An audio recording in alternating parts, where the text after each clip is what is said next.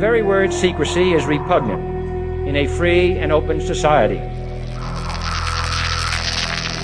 And we are, as a people, inherently and historically opposed to secret societies, to secret oaths, and to secret proceedings.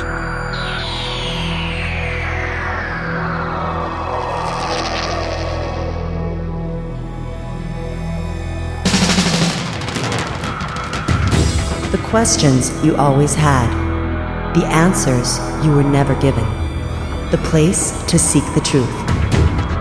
Welcome to Veritas.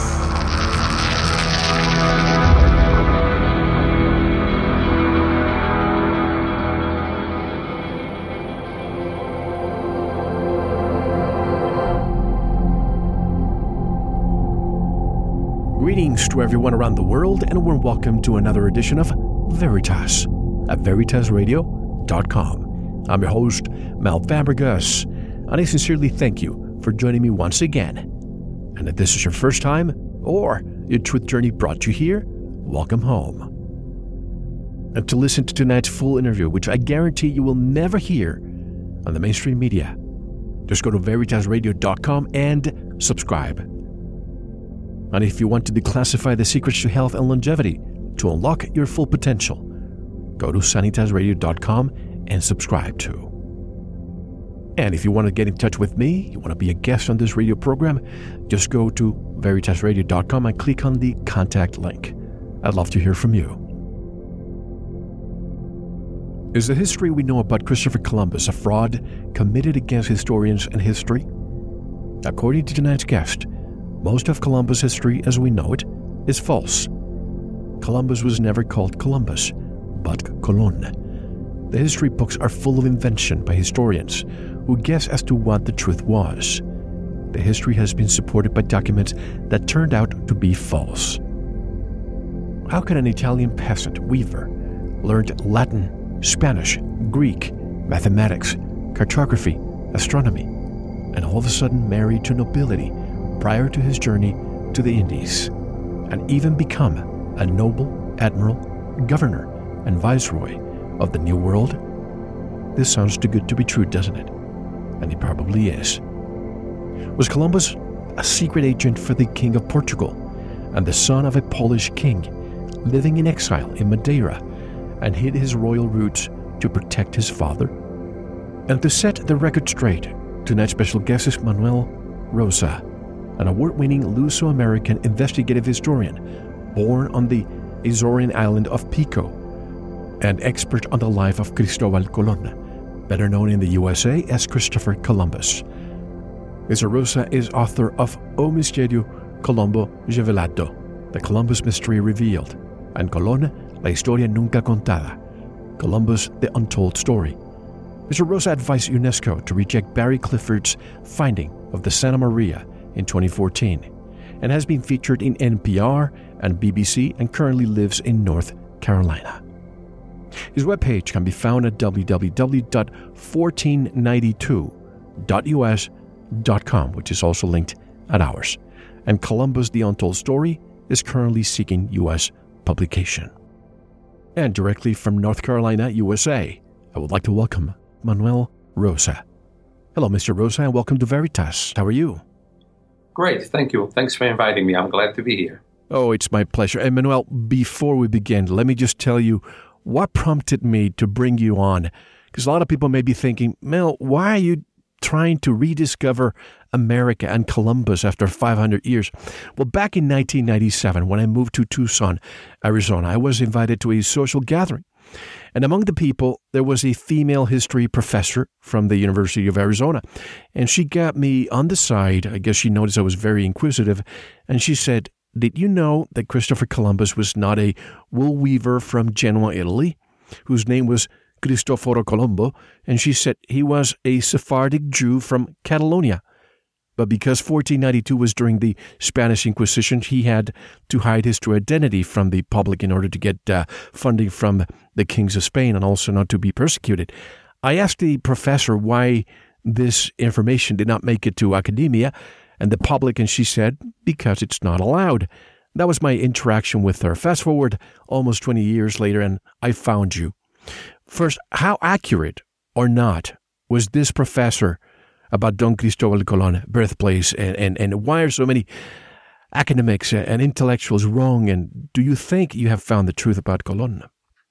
Well, let's start from the last part of the question first. Yes, I think I have found the truth about Cristobal Colon. I have 25 years, next year is going to be 25 years that I've been investigating the life of Cristobal Colon, wrongly named Christopher Columbus in the U.S., in the English-speaking world. And I think that finally, after 25 years, I have discovered his secret identity. Now, as your professor was trying to tell you that he was of Jewish origins, there is no basis in any of the documentation that I found to support that. As a matter of fact, there is contrary evidence to support that he was Jewish. The whole idea that he was Jewish came from Simon Wiesenthal's book, Sails of Hope, which he published based on some scribbles that he found in some letters from Cristobal Colon to his son, in which he saw these little characters on the top left corner, and he thought then that they were Jewish handwriting, saying, God bless you. And that little scribble on a few of Columbus's letters, I'm going to call him Columbus, even though his name is Colon. There's no evidence that Cristobal Colon was Jewish, and that this myth was started by Simon Wiesenthal in his book Sails of Hope, where he had seen some scribbles on some of Cristobal Colon's letters, and he thought that those scribbles on the top left corner of the letters were a Jewish blessing to his son. He wrongly said he wrongly claimed that those scribbles were only in Colon's letters to his son Diego.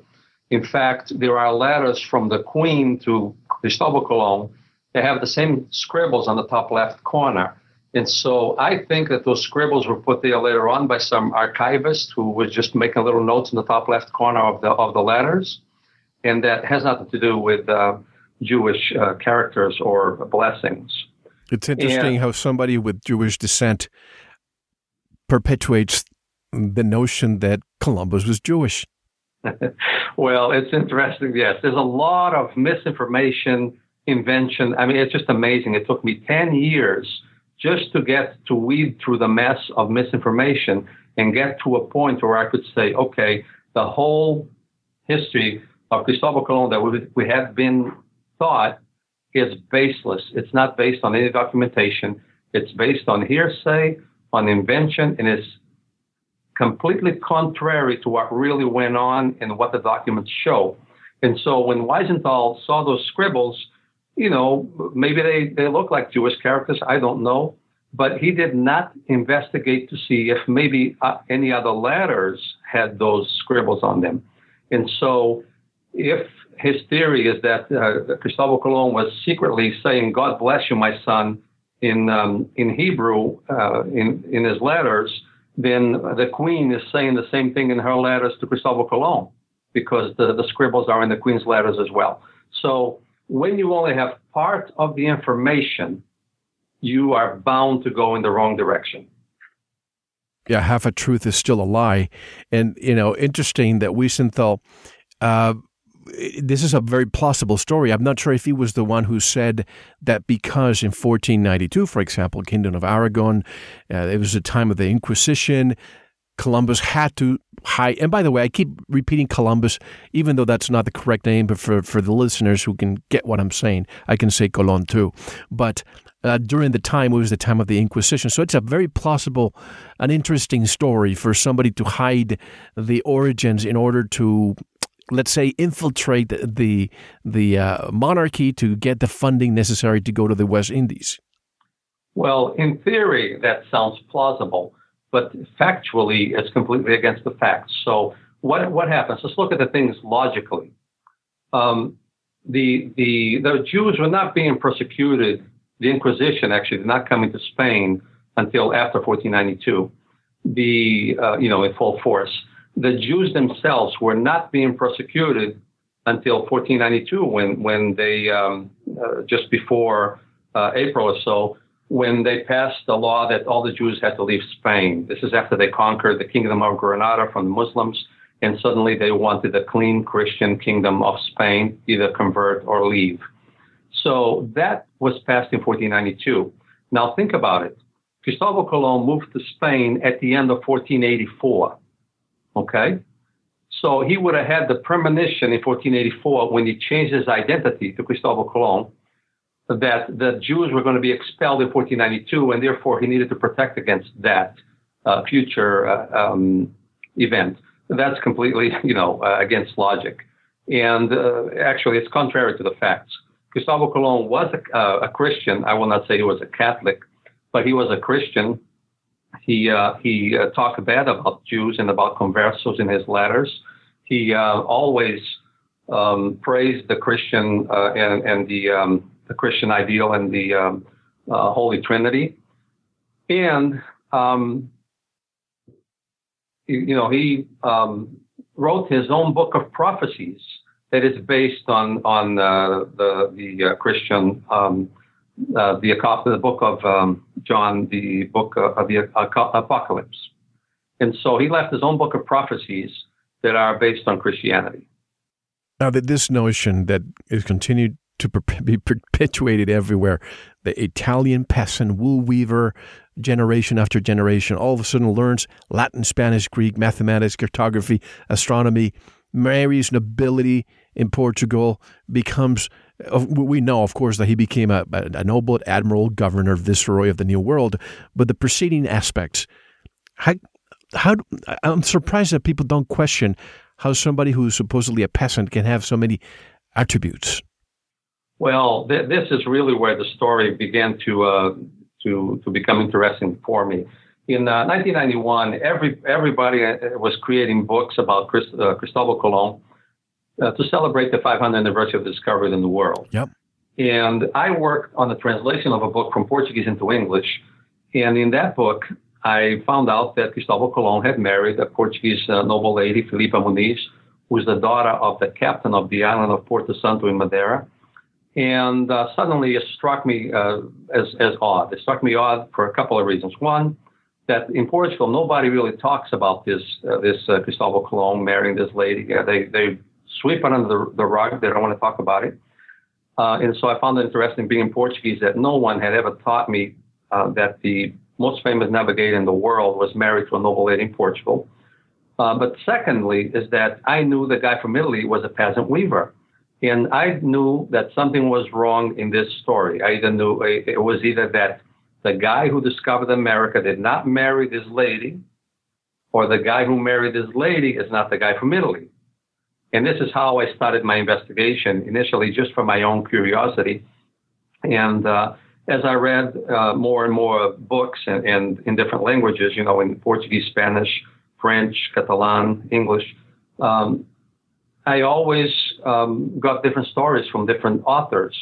And whenever I would trace the sources, the books back to their sources that they were basing themselves on, either they had misquoted the sources or the sources themselves were wrong. And so after 10 years of going over all the documents back and forth and realizing that the story was not correct, I then spent the next 5 years just getting to a point where I could say, okay, this is what the documentation shows. And the guy who discovered America was a high noble in Portugal in 1479 when he married this lady, Filipa Muniz, which was a very so noble that the king had to authorize her marriage. And so that fact alone negates the whole history that has been written from 1504 until today about the peasant weaver. Why did he have to go to Spain to request funding in order for his journey of discovery? Why couldn't he go to his own kingdom in Portugal to do it? Well, this is really, there's two conspiracies playing side by side here. We have one conspiracy, which is the conspiracy to hide Cristobal Colon's true identity. And that conspiracy had involvement of the Portuguese court, the Spanish court, the Colon family, and, their relatives and friends. So basically, we have a person who is very important in the social, in his society, who required that his identity be hidden, and the courts helped him in hiding his identity. The second part of this is that when he went to Spain to peddle his idea to sail across the Atlantic to India, he was actually working as a secret agent for the King of Portugal. And so there was no need for him to present this to the King of Portugal, because the King of Portugal knew very well what was across the Atlantic. The Atlantic had been navigated by the Portuguese sailors for a long time. Brazil was already discovered before 1492. And Cristobal Colon. This is new to me. Well, there's lots of things that are there, and if people would just pay attention to what they're reading, they would find these facts. And so Cristobal Colon, in his third voyage, he wrote that I'm going to sail southwest because I want to know what was the King of Portugal talking about, that there is a big continent in that direction. And because this continent is there, he had the disagreement with the kings of Spain over where to divide the world. Okay? So this is Colon's statement. That's in his information from his third voyage. So now we have to think to ourselves, well, Cristobal Colon left in 1492 to discover the New World. He returned in March 1493 to Portugal. He didn't go to Spain. He went to Portugal. And then he tells us that the King of Portugal said, hey, there is a continent over there, and that belongs to us, to Portugal, and I will make Spain sign a treaty, leaving that part of the continent on the Portuguese side.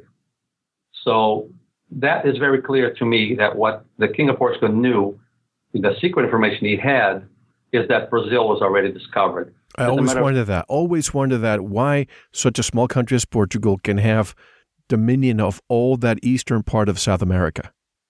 Well, Portugal controlled a lot of their discoveries by secrecy. So, even though they had discovered Brazil long before 1492, as a matter of fact, there is a letter in the Portuguese archives from 1473 that orders John Corte-Real to go again and find those islands west of the islands of Cape Verde. Well, the islands across from the islands of Cape Verde are the Caribbean islands. And to go find them again, which means this would be probably the second or third voyage to go there. And what we need to understand is that Colon's voyage was not a voyage of discovery. It was a voyage of cover-up, and it was a voyage made purely for political reasons to aid Portugal in protecting the real India for itself. And so he was not going to anywhere that was not discovered. He knew exactly where he was going. He knew who he was going to meet there. He knew pretty much how long it was going to take him to get there, and he knew what route to return by to get safely back to Europe. And all this information is kept secret in Portugal because Portugal is a very tiny kingdom. It's about the size of Massachusetts. It had 1 million inhabitants in 1500. So you can imagine that such a small kingdom could never go out and control anything that they discovered out there. They had to control it by secrecy. And so the King of Portugal had passed a law that a penalty of death law for anyone that discussed secrets of navigation with foreigners. So what this means is that they knew that the only way to protect what they discovered was by keeping secrecy, and the king passed a law ensuring that his subjects would not be blabbering to anybody else about the things they found. And the penalty was death. And so you can understand that this was a life and death struggle for a small kingdom that had very few resources, but had a lot of knowledge, scientific knowledge, and a lot of acquired knowledge through investigating the Atlantic Ocean for probably 200 years. Very, very interesting, because what we're told in this part of the world is that Brazil was discovered or colonized in the early part of the 16th century, in 1500, I believe. So 25, 30, 40 years after what we've been told. But what you're saying makes so much sense, because such a small kingdom cannot defend all that. And if you want to keep that area secluded, if you will, keep Columbus going to the Caribbean, going to Cuba, going to Hispaniola, going to Borinquen, and so on, and then keep that other part secret until later. Is that what happened? Exactly. But you have to, Cristobal Colon was working for the King of Portugal. He was lying, continuously lying to the Spanish. And those lies have been accepted as what he believed. In other words, when he says, I discovered India and I come from India, and even as late as 1505, when he's still claiming that the Spanish are in India, historians have said, well, the guy was delusional. He believed he was in India until he died, and that he continuously could not tell that he was not in India. In fact, there was a letter that Americus Vespucci carried to Colon's son, and here's another thing that people do not know. Vespucci was employed by Cristobal Colon already in 1495. Vespucci was a secret agent of Cristobal Colon as well. And so Vespucci is working for Cristobal Colon, and in 1505, Cristobal Colon sent Vespucci with a letter to his son, and he said, Americo Vespucci, the bearer of this letter, is going to the court. He's been called there by the king to discuss matters of navigation. He goes as one of mine, and he will do whatever he can to benefit me. Their highnesses must be convinced that their ships are in the best of India, and all must be done secretly so nobody suspects Vespucci. You see? And the historians who look at this letter where Colon is saying that the Spanish ships are in India, they wrongly believe that Colon accepts or believes that his ships are in India when it's actually the contrary. He is making people believe that he believes the ships are in India. And this is all because he's a secret agent working for somebody else. So he's a double agent, right? Yes. Now, why is America, and this is probably not part of your research, but I'm sure you might shed some light, why is America not called Columbia if supposedly Columbus is the one with the credit of coming here first? Or not called Colonia, let's put it that way. Yeah, right. There's lots of confusion in how the name came about, but Americo Vespucci, either he took it upon himself to publicize this more than Cristobal Colon did, because Colon was trying to do nothing more than help Portugal, while Vespucci at that point maybe was trying to get some fame for himself. But the other part is that because Cristobal Colon was not his real name, he was not probably too concerned about going down in history as having things named after the wrong name. His main concern was recovering Jerusalem from for Christianity and spreading Christianity in the New World, stemming the spread of Islam, and to protect his real identity and his father's real identity.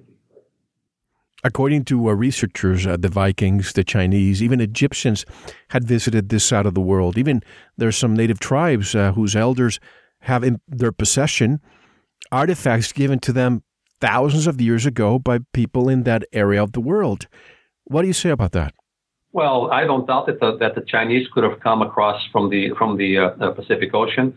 That for the Western history is irrelevant. It doesn't really mean anything to the Europeans that Native Americans had already colonized the new continent, or that Indonesians or the Chinese had come across the Pacific to the New World, because the news never got to Europe, so it really didn't matter what was going on to the Europeans. Let's put it that way. Mm-hmm. What was going on the other side of the American continent.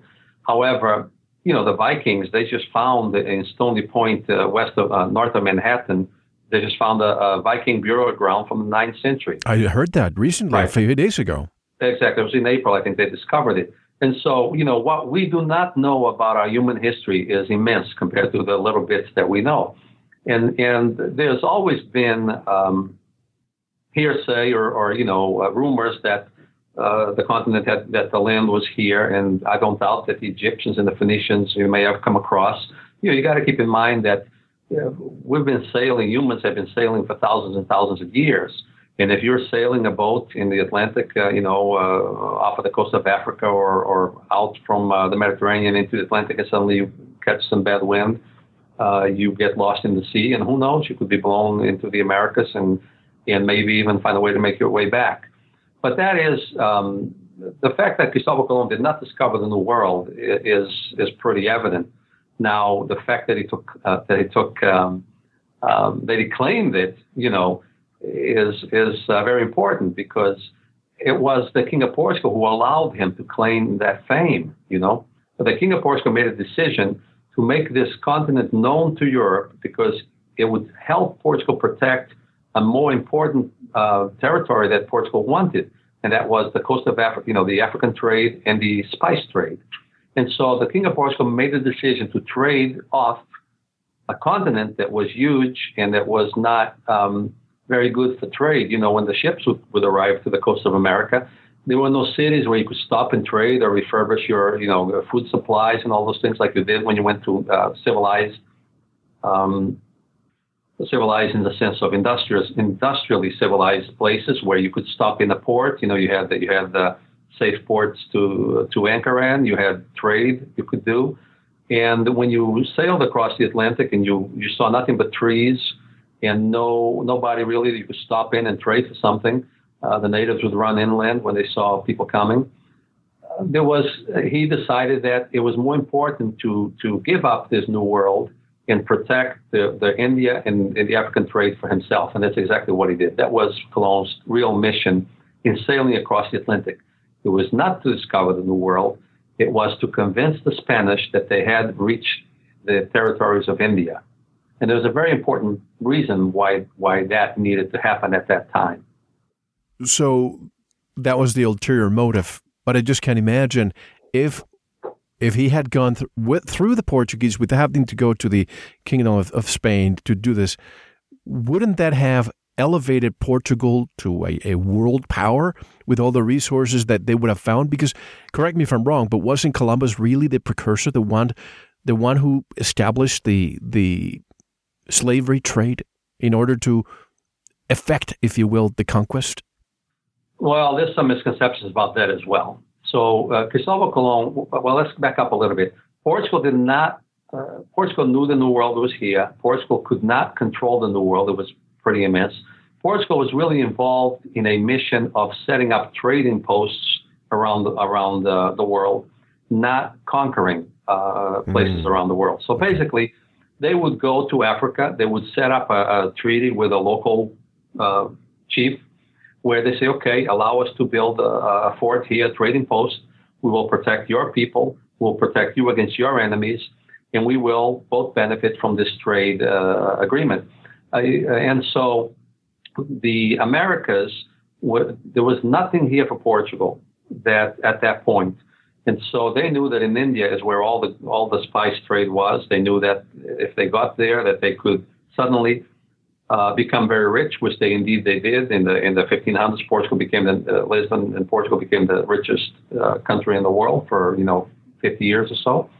And that whole plan was put in place, they were able to do that because of Columbus' secret mission of making the New World known to Spain, and only to Spain, and sailing only for Spain. There's another reason for that as well. And so, if we put things in perspective, Cristobal Colon could not go to the King of Portugal and say, hey, give me some ships, I want to sail across the Atlantic and I'll give you India, when the very King of Portugal knew what was across the Atlantic. That would never make any sense.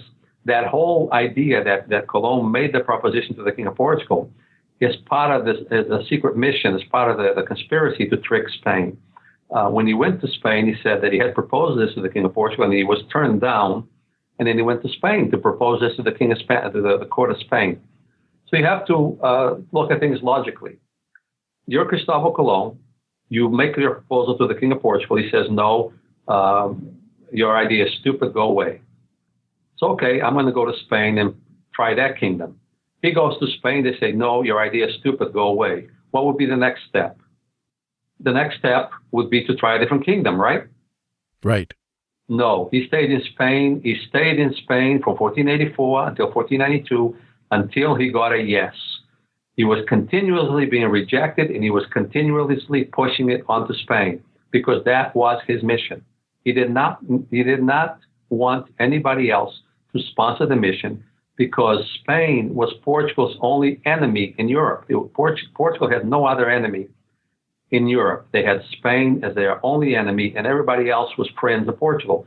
You know, the oldest treaty in the world is signed between Portugal and England around 1265, I believe, a free trade agreement. That's, you know, it's still in effect, although not, you know, it's never been canceled, let's put it that way. But, you know, and with Denmark and the Netherlands and those other kingdoms, and with Italy, Portugal had friendly relations with France. They had an agreement with France. The only kingdom that Portugal had ever had any wars with, aside from the Arabs, you know, the Morocco, Northern Africa, was Spain. And the reason for that is that when Portugal became independent in the 1139, they became independent from Spain, from Castile. And Castile always saw Portugal as belonging to them. And for 400 or 500 years, they kept trying to take Portugal back. As a matter of fact, in 1580, when the King of Portugal died young without leaving an heir to the throne, Spain took over the Kingdom of Portugal from 1580 until 1640. And so, you know, there were constant battles for the independence of Portugal fought against Spain because Spain refused to let it go. And so when you look at the political atmosphere, you understand that Portugal needed to get Spain off its back, you know, and the way they did it was to give them this new world and convince them it was India. Well, I think they learned their lesson, and that's why now it's in their constitution that provinces like Catalonia cannot really go independent, or Galicia, or the Basque Country, right? Right. So, you know, when we go back to the beginning of the idea of Portugal, let's keep in mind that Portugal was created by the Templar Knights. So lots of people don't know this. You know, even Portuguese historians do not know this because they somehow don't care to investigate the Portuguese beginning. But the Kingdom of Portugal the county of Portugal was given to a French knight called Henry of Burgundy, who came to help the Castilians fight off the Muslim invaders who had invaded Iberia. And that knight was given in marriage to the king's daughter. So Henry of Burgundy was given the county of Portugal in northern Portugal today, and he was given he was married to the king's daughter. That count from Burgundy happens to be a cousin of Saint Bernard of Clairvaux, who's the guy who actually sanctioned the Templar Knights for the Vatican.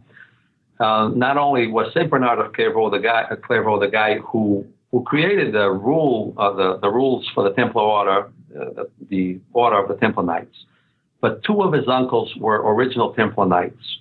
One Portuguese guy was an original Templar Knight, and they're all related to this guy who who became the count of the county of Portugal in the 1100s. His son, who went on to become the first king of Portugal, Afonso Henriques, was a Templar Knight, and his son had already granted land. The Templar Knights had already been granted lands in Portugal in 1111. That's 17 years before the Templar Knights were an organization, known to be an organization. So 1111, the first land is granted to the Templar Knights in Portugal. The first king of Portugal is a Templar Knight. 1128, 1126, I believe it was, another piece of land is granted to the Templar Knights. The Templar Knights only became a known organization in 1128. So this was a family affair, the Templar Knights, with ideals that were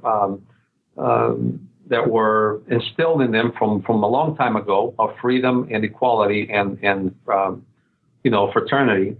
And those ideals, went on to create what is America today. America was created by the Freemasons, which are kind of an outcrop of the Templar Knights, with the ideals that Portugal was putting in place in the 1100s. And Portugal was an anti-Vatican state because they were a temple state. And the first king of Portugal appointed his own bishops in Portugal, and the Pope did not like that and sent an envoy to the king to go, excommunicate him or to put him in line, let's put it this way. And the king of Portugal said, before this bishop came over to talk with him, he basically said, I want to see what envoy from the Pope comes to my kingdom and extends his hand for me to kiss it, that I do not cut it off at the elbow. Because we also have Bibles here, and we do not need the Vatican to tell us about the Father, the Son, and the Holy Spirit. And for the next 400 years, Portugal had an adversary relationship with the Vatican. Portugal, all its kings were excommunicated. One king was even replaced by his brother by the Vatican. That king went on to become anti-Vatican, was also excommunicated. And we have this sort of anti-Vatican ideal in Portugal, which if we backtrack even a little bit more, we can understand. It's rooted in the third age of mankind. So basically, Joaquim de Fiora, which you might have heard of, Joaquim de Fiora was an abbot from Calabria, Italy. And he basically came up with the idea that there's three ages to mankind, to humanity. There's the age of the Father, age of the Son, and the age of the Holy Spirit. The age of the Father is prior to Jesus. The age of the Son is, after Jesus. In the age of the Holy Spirit, we are still waiting to arrive. Basically, it's when humanity can talk to God directly and does not need an intermediary. Do not need a rabbi, an oman. You do not need an imam, a rabbi. You don't need a priest, a pope. You don't need anybody to talk to the Spirit. And this, as you can see, is a threat to all organized religion. Now, I know about this because even though the Vatican tried to stamp out the cult of the Holy Spirit, which is what the Templars began spreading in Portugal, in the Azores, where I come from, it was not stamped out. You see, the Azores are small little islands in the middle of nowhere, and it didn't really affect much of the political and religious atmosphere going on in Europe. But in Portugal, the cult of the Holy Spirit was kept alive, and it's still alive today. And if you look into any community of Portuguese from the Azores who have gone to Brazil, Australia, Bermuda, Hawaii, U.S., California, east coast of the United States, anywhere there are Portuguese descendants from the Azores, they all practice the cult of the Holy Spirit. And so this is what the Temple Knights and what Cristobal Colon wanted to implement in the whole world. A world free of organized religion where every human being can talk with the Spirit on its own terms. And Cristobal Colon says this in his own letters. He says that the abbot of Calabria spoke about this coming. He said in his own letters that the Holy Spirit talks to everyone, peasants, nobles, even to the animals. And it doesn't matter if you are Jewish, Muslim, Christian, the Holy Spirit talks to everyone. And so this is the ideal that was beginning to be put together in Portugal in the 1100s when Portugal became an independent kingdom, a Temple Knight, created by the Temple Knights, and with its first king as a member of the Temple Order. I remember spending some time in Granada, southern Spain, and I was always amazed at the fact that you had all religions coexisting. You had the Catholics in the churches, the synagogues, and and the Muslims too, right next to each other. How was the this is just a quick parenthesis. How was the relationship between Portugal and Spanish by the Moors in southern Spain at the time? You mean how was Portugal? Did Portugal have a relationship with Granada? Right. Granada? Yes, correct. No. Okay. Portugal was a fierce defendant of a freer humanity. Let's put it that way. And so Portugal is actually was involved in helping the Spanish take over the Kingdom of Granada, expel the Muslims from there. There was not really a big a great harmony between the religions, as people may think there was. Portugal had what they call judarias and morarias, which are Jewish ghettos and Muslim ghettos. Yeah. There were rules for those people. They did not force them to convert, but at the same time, at sundown they had to be inside their quarters and things like that. Sometimes they were forced to wear, a sign on their clothes to identify who they were, so they wouldn't be mingling with the Christians and trying to marry them, that kind of stuff, unknowingly. It was not as harmonious as it. Sometimes people tend to make it, like they say, well, the Muslims invaded Iberia and they allowed Christians to live peacefully and all those things. Well, yes, but they had to pay taxes and all kinds of other things that the Muslims were not subject to. So Portugal had another reason to get into the Indian Ocean, and that reason was to stem the spread of Islam. When Prince Henry, I started to tell you about the Temple Knights being created by Portugal being created by the Temple Knights, being a Temple Knight ideal of what the rest of the world would end up looking like. In 1307, when the Templars were outlawed and arrested, they were, the Pope gave orders to all the kings that had temples in their kingdom to arrest them and confiscate their goods. Well, in Portugal, the king refused to arrest them. The king did not confiscate their goods. The king refused to arrest the Temple Knights. And the king instead converted the Temple Knights into the Portuguese Order of Christ, which went on to exist for another 400 or 500 years, as the Temple Knights. So basically, the Temple Knights became, instead of being an international organization, became a national Portuguese organization known as the Order of Christ. Now, a lot of people have heard of Prince Henry the Navigator, but what I do not know is that Henry the Navigator was the Templar master of the Order of Christ from 1420 until 1460 when he died. So Henry the Navigator is the guy who really made the push for Atlantic discoveries. He really made that his life's goal to push his sailors, south along Africa and west, and to try to figure out what's out there and to try to find the end of Africa so that the Portuguese could put a Templar fleet in the Indian Ocean and stem the spread of Islam. And that was part of the mission of Portugal, not just to reach the spice trade, take that spice trade away from the Muslims, but also to stem Islam from spreading, which, would have been detrimental to all other religions. And so, the Christians were not the Christians weren't saints either, let's put it that way. But the idea of stemming the spread of Islam on the Pacific was actually written about in around 1321 already, and Prince Henry the Navigator, who was the Templar Knight master, actually began implementing that plan. And if the Portuguese ships had not made it into the Indian Ocean, in 1498, when Vasco da Gama got there, and then established these Portuguese trading posts and helped other natives fight the Arab invasion, we probably would have a world that would be much different than it is today. Very interesting, because I always wonder why so vicious, why coming to the New World and converting everybody, convert or die, and it makes sense. And was it another reason why Columbus headed west? Because, of course, we had the Silk Road going all the way to India. Were there wars there, and this is why Columbus wanted to find an alternate route to head to India?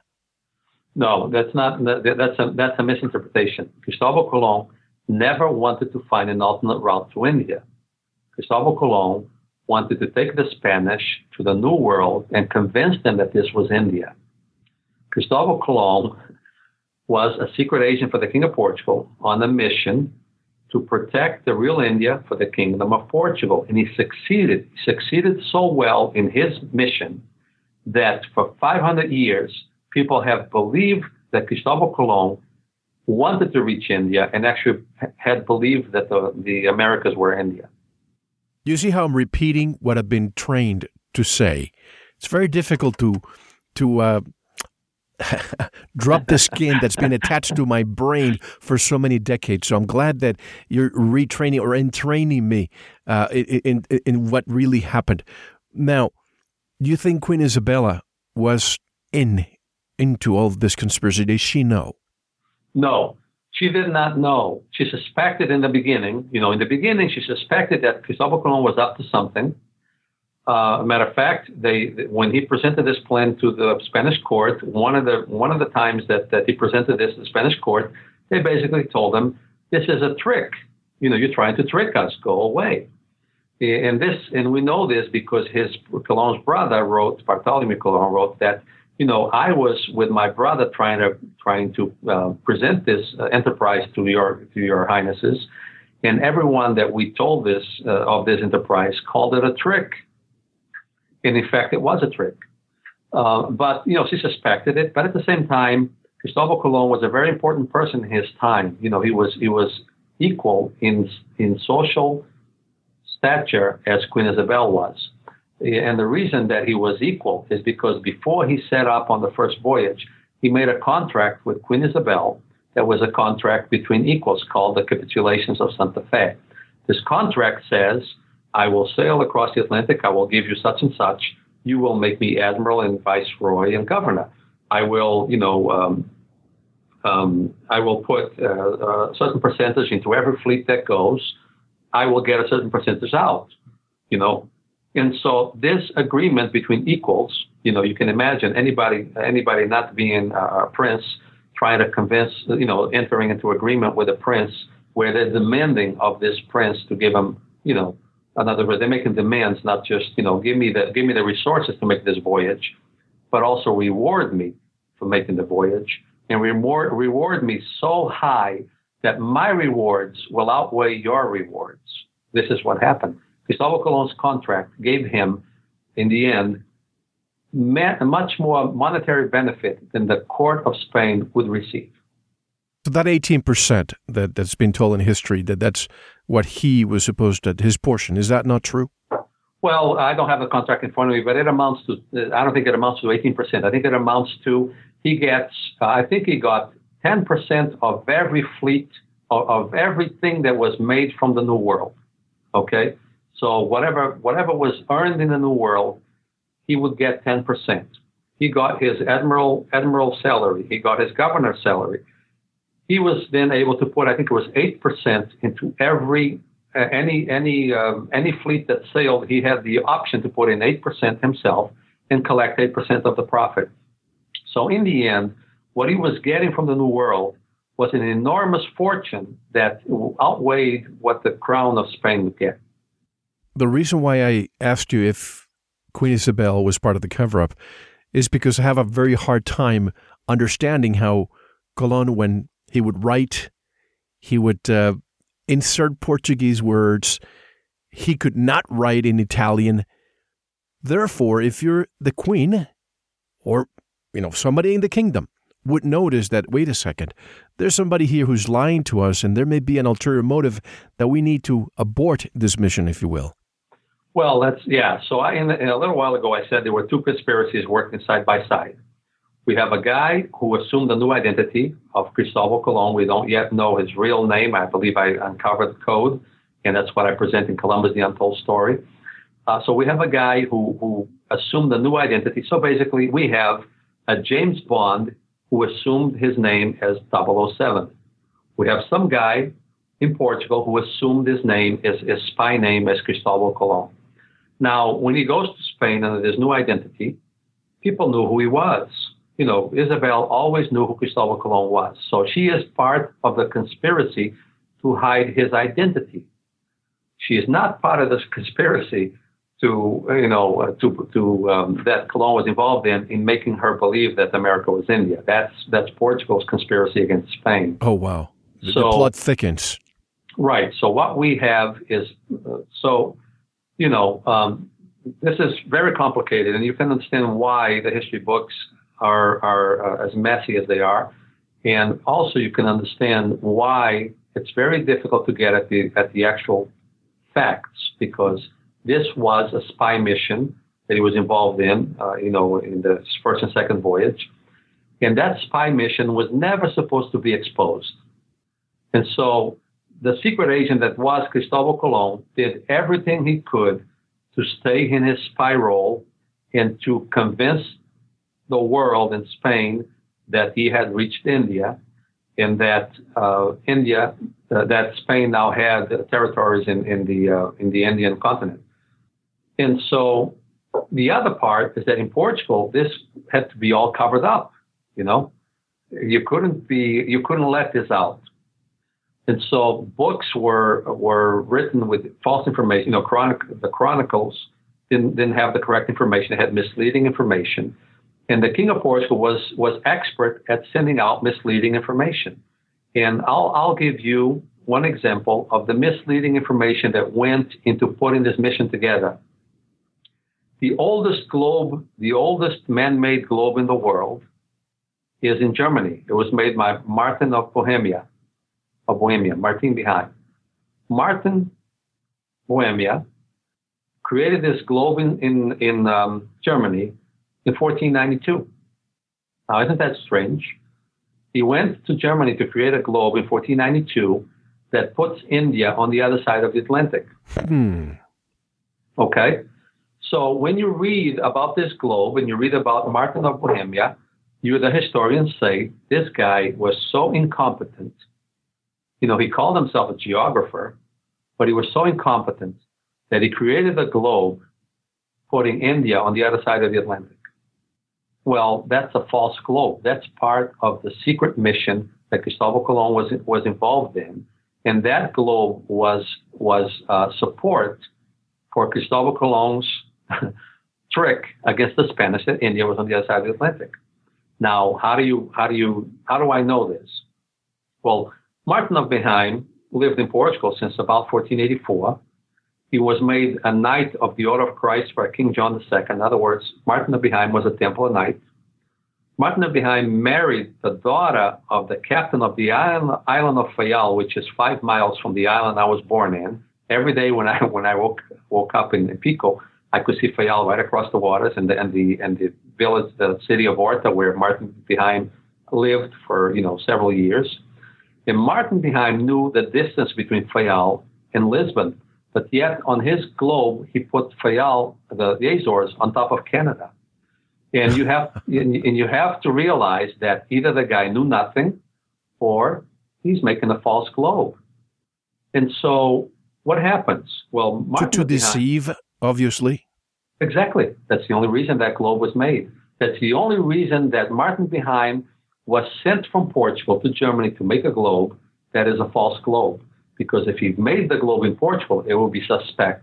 But if he made it in another country, where without having the King of Portugal's hand behind it, was suspected of the King of Portugal being the suspected leader of this false globe, it would be accepted as it was. And so we have many things that are working in conjunction that the mission could not fail. You see, Portugal could not let this mission fail. And the King of Portugal made ensure that everything Cristobal Colon needed to succeed in this mission to trick Spain, he was given.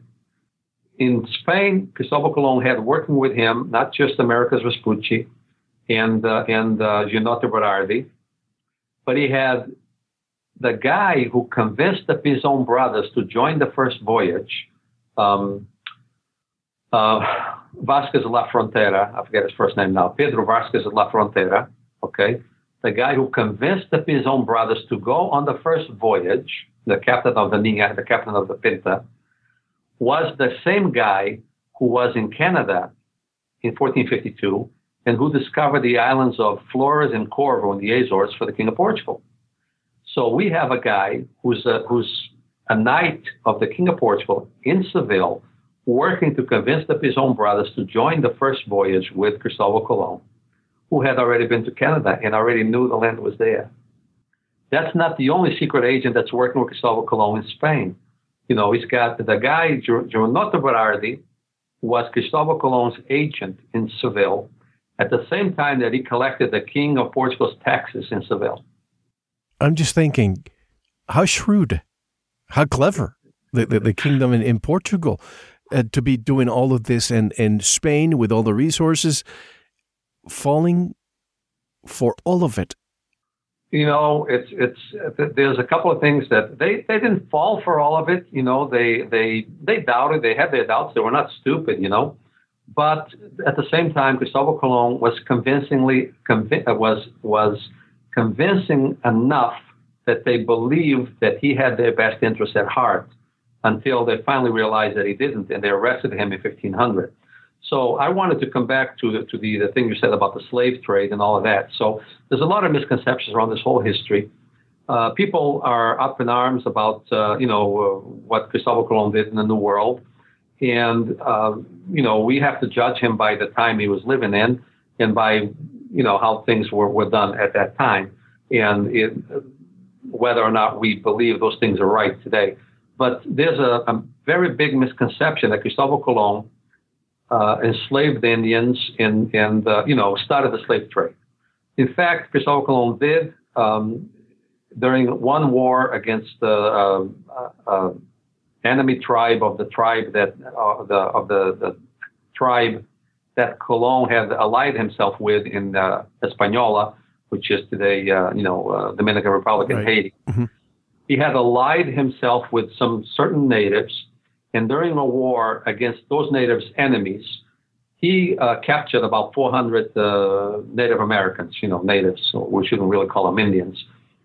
He captured some 400 natives, which he considered, slaves of war, which was a practice for thousands of years in the civilized world, or the uncivilized world, as you may think of it. And so he captured what he thought were slaves of war, and he sent them to Spain in 2 ships. And the minute they landed in Spain, the queen said, no, all those natives over there are our subjects, and they will not be made slaves. So she tried to send them all back. Obviously, some have died in the voyage going and coming. But that was the only slave, enterprise or, slave event that we can say Cristobal Colon was involved in. So from then on, what he tried to do, or not from then on, but ever since he landed in the world, what he tried to do was subjugate and rule them, because this was his kingdom, Cristobal Colon was viceroy of this whole world, this whole new world. And so he did not want to enslave those people. He wanted to control, he wanted to have them work for him, let's put it that way, be his But if subject. that didn't work? Well, there was resistance, of course. And so sure. There was resistance, and so there were wars, and there were, the natives had no idea what the white rules were. They didn't speak Spanish or any of that. And so they had lived in this new world peacefully, or however they lived, for thousands and thousands of years in a certain system where they, especially in the Caribbean island, where it seems like they shared everything. They didn't really have possessions, they shared everything that was around. And so they kind of had that same mentality when the Europeans came over. And so they would see something they liked and they would grab it. And of course, there were thieves, and thieves, you cut off their hands and things like that, which was a misunderstanding between two cultures. And also you have to realize that Cristobal Colon was in the New World with 1,500 men against, probably 100,000, a couple of 100,000 natives. And so you could not let, if you're going to enforce your authority, you could not let things go unpunished. But the misconception that I want to get back to is that Cristobal Colon sailed to the New World in 1492. He returned to the Old World in 1493. He returned on his second voyage to the New World at the end of 1493. He established the colony of Isabella, I think, beginning of 1494. And he only ruled the New World from 1494 until 1500. That's 6 years. Okay? In 1500, he was arrested and sent back in chains. And so he ruled the New World for 6 years. And out of those 6 years, from 1496 until 1498, he was back in Spain. So really, he only ruled the New World for 4 years. Cristobal Colon was arrested and sent back to Spain. Yes, in 1500. Hold it right there, because we have to separate both segments. This is I'm here just scratching my head thinking, why is this information not in the public domain, and I want you to tell us what your speculation is as to why history is always written by the winners. Also, I want to ask you, when I keep asking you about Queen Isabel and if she knew, also the naturalization documents, they never explain, they never state where Cristobal Colon or his brothers, their place of birth, which is something that was required.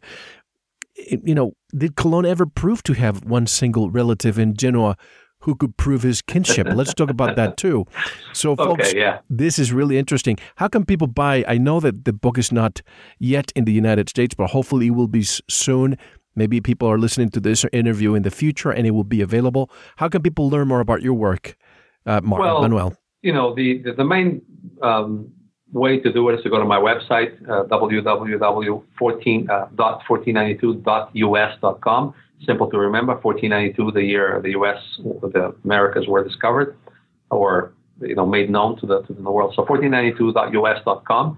There'll be a link to a blog there, and that's usually the best way to find what's going on.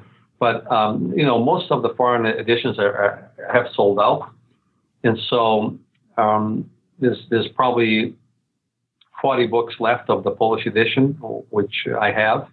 Sometimes I do lectures for the Polish community, and that's one way to acquire them. The Spanish edition is sold out. The Portuguese edition is sold out. Columbus, The Untold Story, desperately needs a U.S. publisher, someone with enough clout to put this in all the stores, because we have a story that is completely different from what we have been sold for a long time.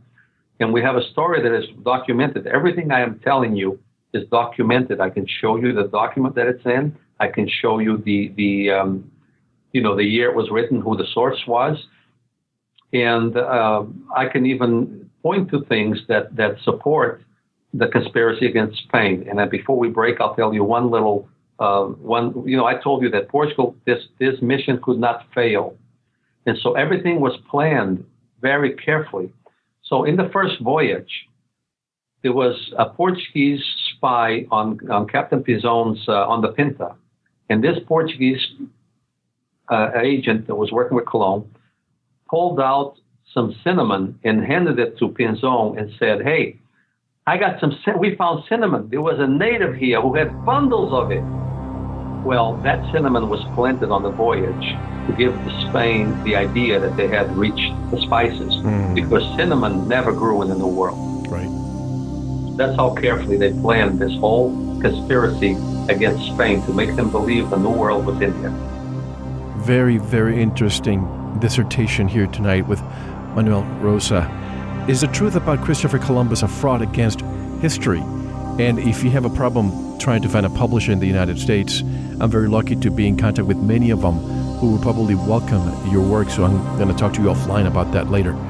Folks, don't go anywhere. If you want to learn the truth about the discovery or rediscovery of the Americas by Cristobal Colon, or Christopher Columbus as we call him wrongly on this side of the world, don't go anywhere.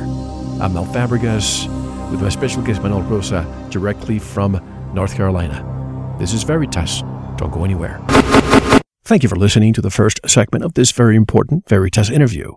If you enjoyed it and wish to listen to the rest, go to veritasradio.com, click on members or subscribe, or tell someone else who will enjoy this and all our radio programs. If you are listening on YouTube, like, subscribe, and share it.